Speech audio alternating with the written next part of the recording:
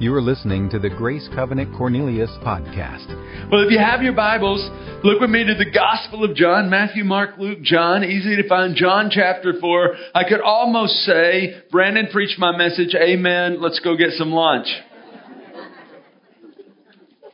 But I want to expand a little bit on what Brandon spoke so well of about extending the invitation as we talk about helping people find life. You know, of all the things that add value to life, somewhere pretty high on the list is the privilege that we have of helping others. How many of you know when you help others, like it fills your tank? Would you agree with that? When you have the privilege to help others in some way, in a lot of different ways that can play out, man, it just makes you feel good. It makes you feel good about life, especially when it comes to helping others find life in Christ.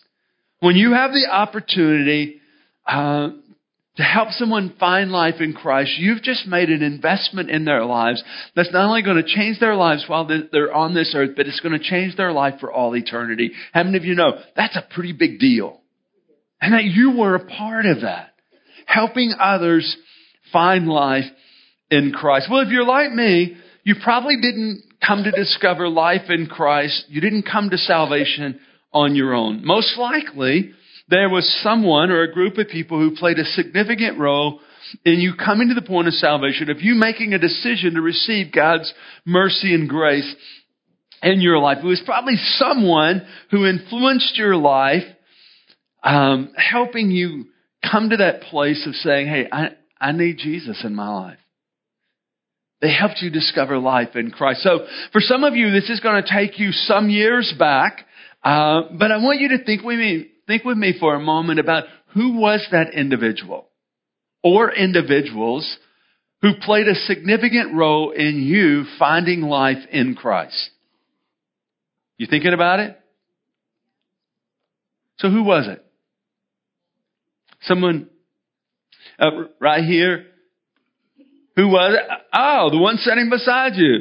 So Patricia helped you find life in Christ. Wow. Someone else. Who helped you discover life? Yes, Miguel. My mother-in-law. Your mother-in-law? Wow, not all mother-in-laws are bad, huh? Praise God. Miracles still happening. So for Miguel, it was his mother-in-law was that individual who helped him discover life. Someone else. Linda Linfoot. Not only can she make some good biscuits and gravy, but she helped Denise find life in Christ. Shared life with her and helped her come to that place. Someone else. Parents.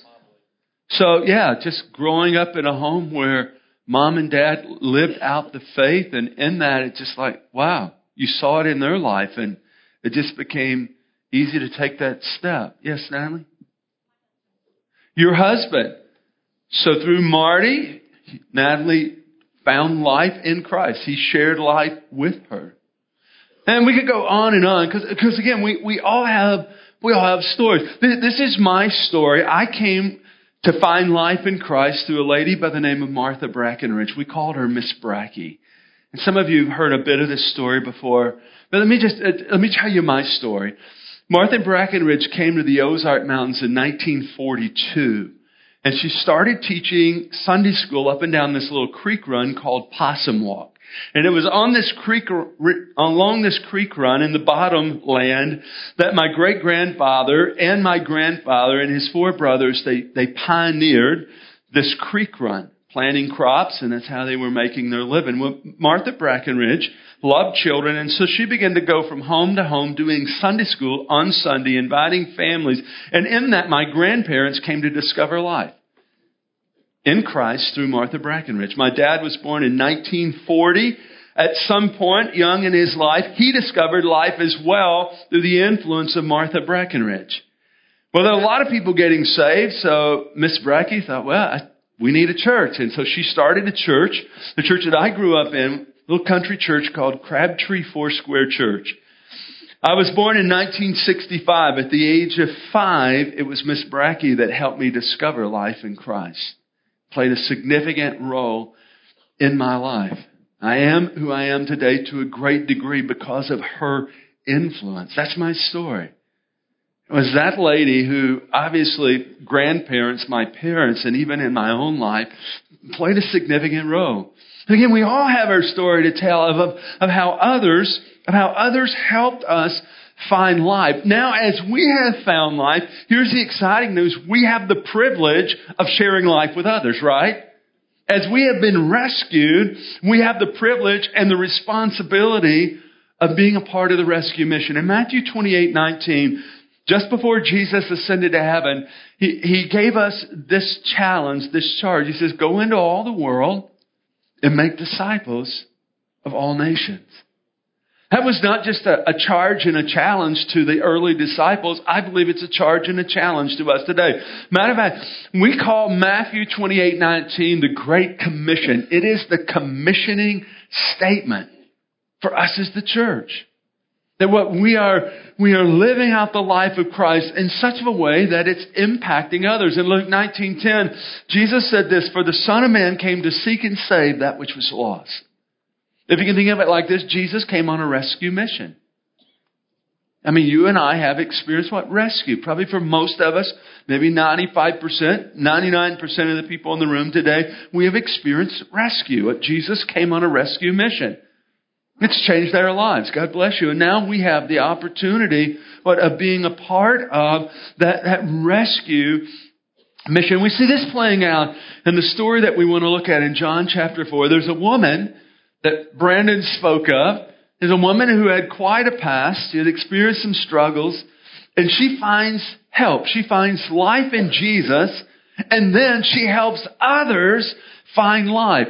It's a pretty lengthy passage of Scripture, but it's her story, and I want to read most of her story. So if you have your Bible, look with me to John chapter 4, beginning with verse 4. Now he, being Jesus, had to go through Samaria. That's an interesting statement. If you have your own Bible, you might want to underline that phrase. If it's one of the pew Bibles, don't underline it, okay? Just kidding. He had to go through Samaria. And I'll come back to that in just a moment. He came to a town in Samaria called Sychar, near the plot of ground Jacob had given to his son Joseph. Jacob's well was there, and Jesus, tired as he was from the journey, sat down by the well. It was about the 6th hour. When a Samaritan woman came to draw water, Jesus said to her, will you give me a drink? His disciples had gone into the town to buy food. A Samaritan woman said to him, you are a Jew, and I am a Samaritan woman. How can you ask me for a drink? For Jews do not associate with Samaritans. Jesus answered her, if you knew the gift of God and who it is that asks you for a drink, you would have asked him, and he would have given you living water. Sir, the woman said, you have nothing to draw with, and the well is deep. Where can you get this living water? Are you greater than our father Jacob, who gave us the well and drank from it himself, as did also his sons, his flocks and herds? Jesus answered, everyone who drinks this water will be thirsty again, but whoever drinks the water I give him will never thirst. Indeed, the water I give him will become in him a spring of water welling up to eternal life. The woman said, sir, give me this water so that I won't get thirsty and have to keep coming here to draw water. He told her, go call your husband and come back. I have no husband, she replied. Jesus said to her, you are right when you say you have no husband. The fact is, you have 5 husbands, and the man you now have is not your husband. What you said is quite true. Sir, the woman said, I can see that you're a prophet. Our fathers worshipped on this mountain, but you Jews claim that the place where we must worship is in Jerusalem. Jesus declared, believe me, woman, the time is coming when you will worship the Father neither on this mountain nor in Jerusalem. For you Samaritans worship what you do not know. We worship what we do know, for salvation is from the Jews. Yet a time is coming and has now come when the true worshipers will worship the Father in spirit and truth, for they are the kind of worshipers the Father seeks. God is a spirit, and his worshipers must worship him in spirit and in truth. The woman said, I know that Messiah called Christ is coming. When he comes, he'll explain everything to us. Verse 26, then Jesus declared, I who speak to you am He. Well, the Samaritan woman in the story was really just going through her daily routines. Now, she'd been probably did this well a lot of times before to get water, just to meet the basic needs that she, maybe her family would have had. But on this day, she gets more than water. She gets living water. And it was this encounter with Jesus that changed the direction of her life. So Jesus took a common day and a common need, and He turned it into an opportunity to engage an unlikely woman to bring life for her. And it was this encounter that not only changed her life, but it impacted the whole community. So she discovered life, and then she helped others find life. As I was looking at this story, I thought, Jesus gives us an example here. So more than just a story, it's a great story. More than a story, I believe that Jesus gives us an example, a model of how we who have found life can share life with others. Let me give you the 4 statements there on your notes. The first is this: Jesus was led by the Holy Spirit into an encounter. If you look back to verse 4, the scripture says, now He had to go through Samaria. Now listen, no good Jew would go through Samaria. There was this hatred that played out between Jews and Samaritans. Like Jews hated the Samaritans hated the Jews. Matter of fact, a good Jew would actually treat his dog better than he would treat a Samaritan. So there was this prejudice, there was this social divide, there was this racial divide that was playing out. And it's because of this. The Samaritans were actually Jewish people who had intermarried with other races, so they were no longer truly a Jew. It's almost like they had become contaminated. Therefore, the Jews, good Jews, would avoid the Samaritans. Yet the scripture says that Jesus had to go through Samaria. Why did He have to go through Samaria? Because the Holy Spirit led Him there. Because there was a woman who was broken in her life who needed to find life. It was not by chance that Jesus ended up at the well. He was like there on assignment, led by the Holy Spirit into this encounter. And I believe the Holy Spirit is still doing the same for us today. I believe if we are aware, if we're sensitive, if we're willing, that the Holy Spirit will guide us. Listen, the same Holy Spirit that led Jesus is the Holy Spirit that indwells you, right? Shake your head like this, because it's true. Same Holy Spirit that empowered Jesus empowers you. So what I believe is that if we're willing and open, the Holy Spirit can lead us to what I believe are like divine encounters. He can lead us to places like a well when we can engage in a conversation that can lead to life for someone. Recently I was in a restaurant. I go to a lot of restaurants because I like food and I like hanging out with folks. I was at a restaurant that I go to often, and on that particular day I had a server that I had not met before. And as I interacted with the server, I came to discover that she was facing some struggles, some challenges, and I was able to encourage her in the struggles. It's not like I got her, it's not like we got down on our hands and knees right there in the restaurant and she prayed to receive Christ, but I had a divine opportunity to plant a seed in her life. I said, I don't believe I was at that restaurant on that day and it was by chance that I had that server. I really believe it was a divine assignment. You can call it happenstance if you want, but I really believe the Holy Spirit will lead us to those kind of encounters. That we can take the very life we've discovered and we can share that. We can share that with others. Not only that, Jesus took a common need and He turned it into an opportunity for engagement. How many of you would agree with me that water is kind of like a common need? Right? I mean, we all need water. So here's the woman going to the well to draw water because it's a common need. And Jesus took a common need, water, and He turned it to talk about living water. He took a common need. And in that, He turned the conversation to talk about life. Every day we find ourselves in conversations and interactions with people that we're doing life with, where we would have that opportunity to take a common need and turn it to an opportunity for engagement. I mean, we talk with people about our family, about our career, about our job, about our favorite football team, our favorite food, our favorite restaurant. I mean, we have those kind of conversations. And how might we, led by the Holy Spirit, turn those conversations into an opportunity for engagement? Maybe you're talking with someone who finds himself in a crisis and you just ask this question, hey, can I pray for you? Listen, I've never had anyone say to me, no, you can't pray. But if they're in a crisis, what do they want? They want someone to help. They may not believe in the same God you believe, and they may not come to the same conviction you've come to. But if they're in a place of crisis, listen, they're always open for prayer. Listen, they'll not turn you down. Just say, hey, can I pray for you? Or maybe it's someone who's processing a decision. You know someone who's processing a decision, and you might share with them just a scripture that's helped you as you were processing a decision. Or maybe you're experiencing a time of like a blessing in your life and you're just celebrating that, and in that you give glory to God. Listen, all of those are really simple ways that we can sow the seed. Oh, we take a common place and we turn it into an opportunity to share life with others. That's what Jesus did. As we look on in the story, we discover that Jesus was more concerned for a lost woman than social protocol. He saw the woman and the need of the woman, the brokenness of the woman.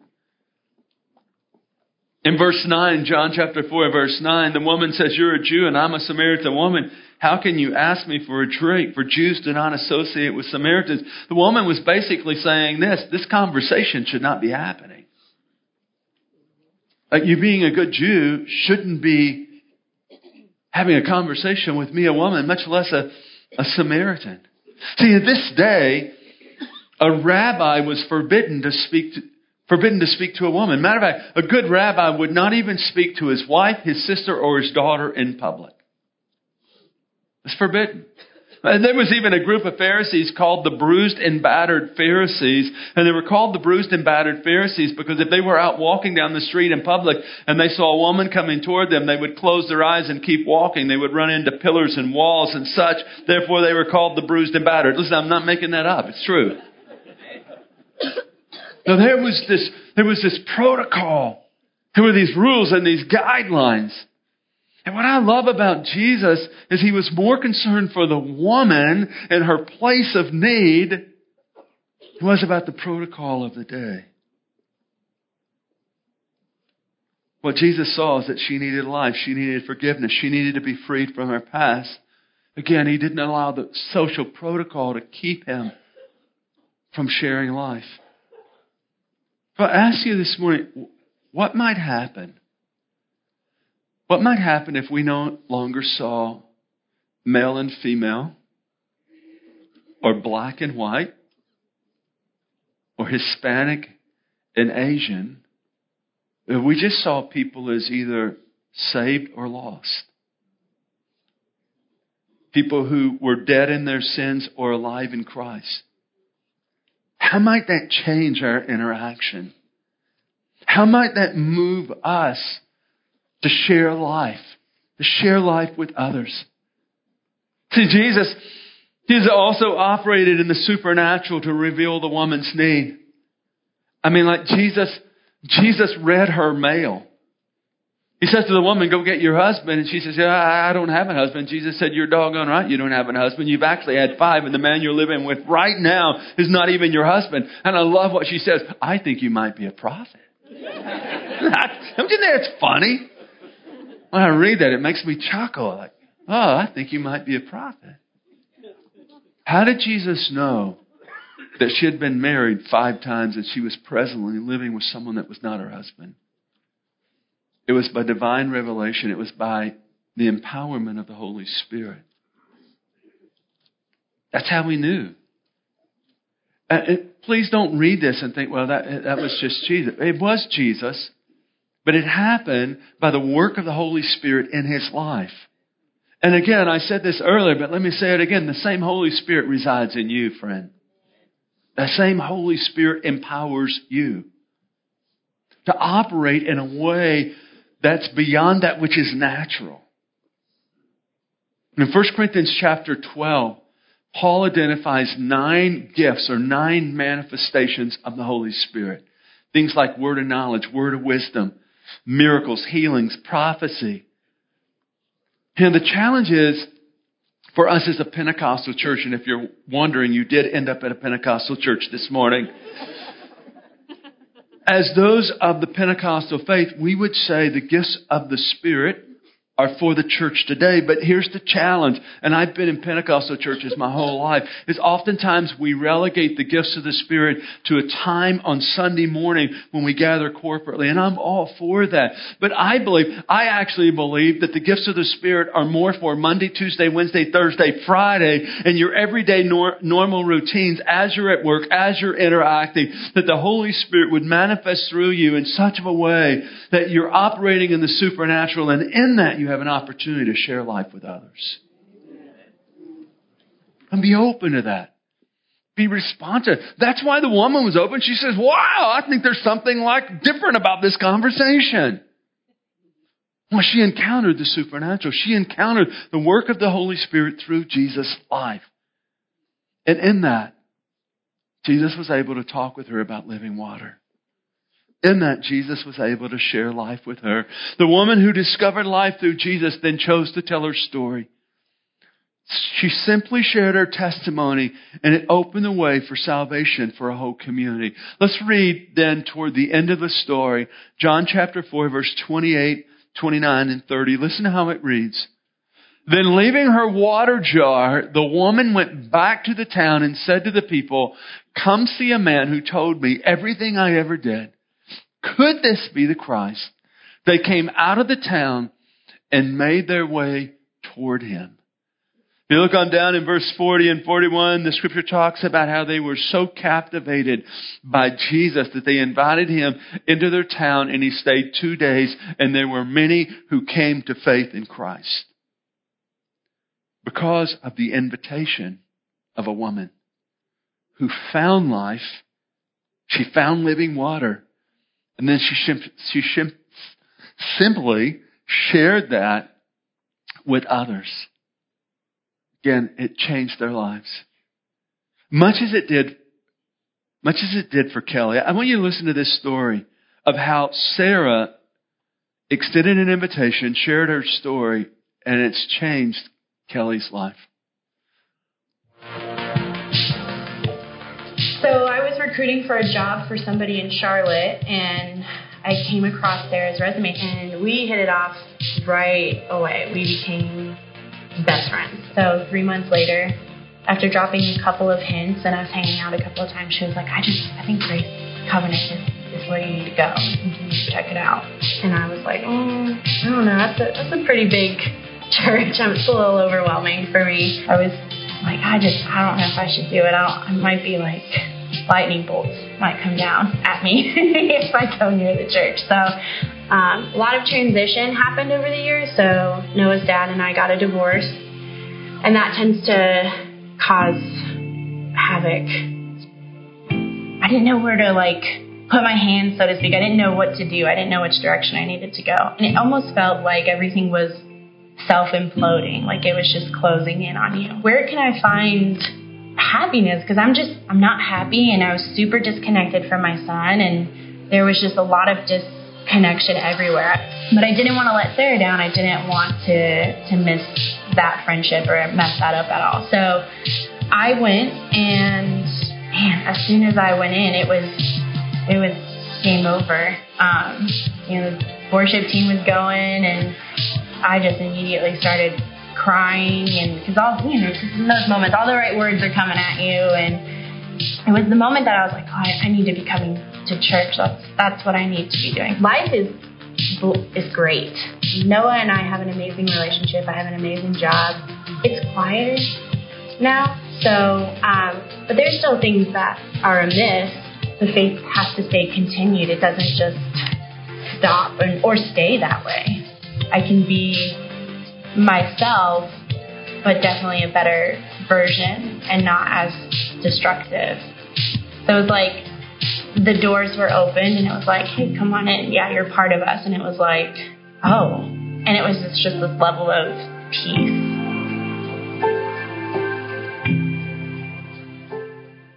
Wow. And Kelly's here this morning. Isn't it amazing? She found life because someone extended an invitation. She found life because someone shared life with her. So first, let me relieve the pressure for you this morning. You can't save anyone. I think sometimes we feel this pressure. I got to save someone. Listen, you can't. Pressure's off. Only Jesus can save. Only Jesus can forgive. Only Jesus can heal someone's broken past. You can't. What can you do? You can tell your story. Let me just leave you this one with three things that you can do. The first is you can make yourself available. You can make yourself available for the Holy Spirit to work through you. It may happen at a well or at a Starbucks coffee shop. Who knows? You might be stopping by in the mid-afternoon to get a cup of pick-me-up.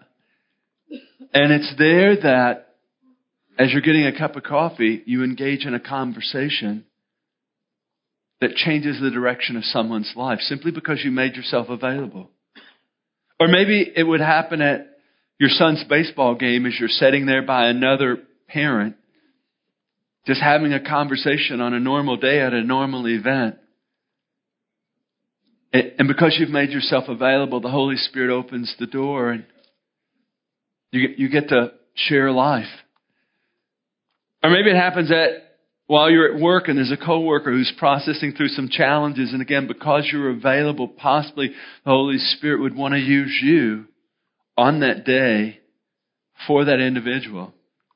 And it didn't happen at the well, but it happened at the water fountain. Again, simply because you're available. See, as we're available, I believe the Holy Spirit sets up divine encounters and divine appointments. So I don't want to make this sound more than it is, but every week, literally every week, I have divine appointments, divine encounters, things that I'm a pretty structured guy. If you hang out around me long, I'll help you get your life in order because I just think everything works better when it's in order. I'm a pretty structured guy. I go into my week and my week's pretty defined. Yet every week, I'm telling you, every week, the Holy Spirit brings divine appointments and divine encounters. Can I tell you why? Because I've made myself available. And I believe that God will do the same through you and for you. Well, that you would have the privilege of sharing life with others. So first, you make yourself available. The second thing that you can do is you can tell your story. I mean, if you read John chapter 4, really all the woman did was tell her story. I mean, she got saved. She found living water. And that very day, she went and told everyone in the town about what had happened. She didn't go to seminary and get a degree. She didn't go to here's the nine steps to sharing your faith. She just went and told her story about a man who had told her everything about her life. Could he be the Christ? And the town comes out and they discover life. Why? Because she told her story. Now, my story is really not real dramatic, but I was saved at 5 and I've chosen to follow Jesus and He's guided me, guarded me, and He's blessed me in my life. That's my story. Maybe your story is you were in a crisis and in the midst of the crisis you were seeking and searching for help and hope and someone told you about Jesus. Maybe that's your story. You can tell your story. Maybe your story is that you were seeking significance, so you thought you'd find it in a career, you thought maybe you'd find it in money, you thought maybe you'd find it in possession, so you gathered, experienced all of that, and you were still feeling empty, and in your pursuit for significance, someone told you about Jesus. Maybe that's your story. I don't know what your story is, but this is what I know. God can use your story to bring life for others. And again, you don't have to have a theological degree.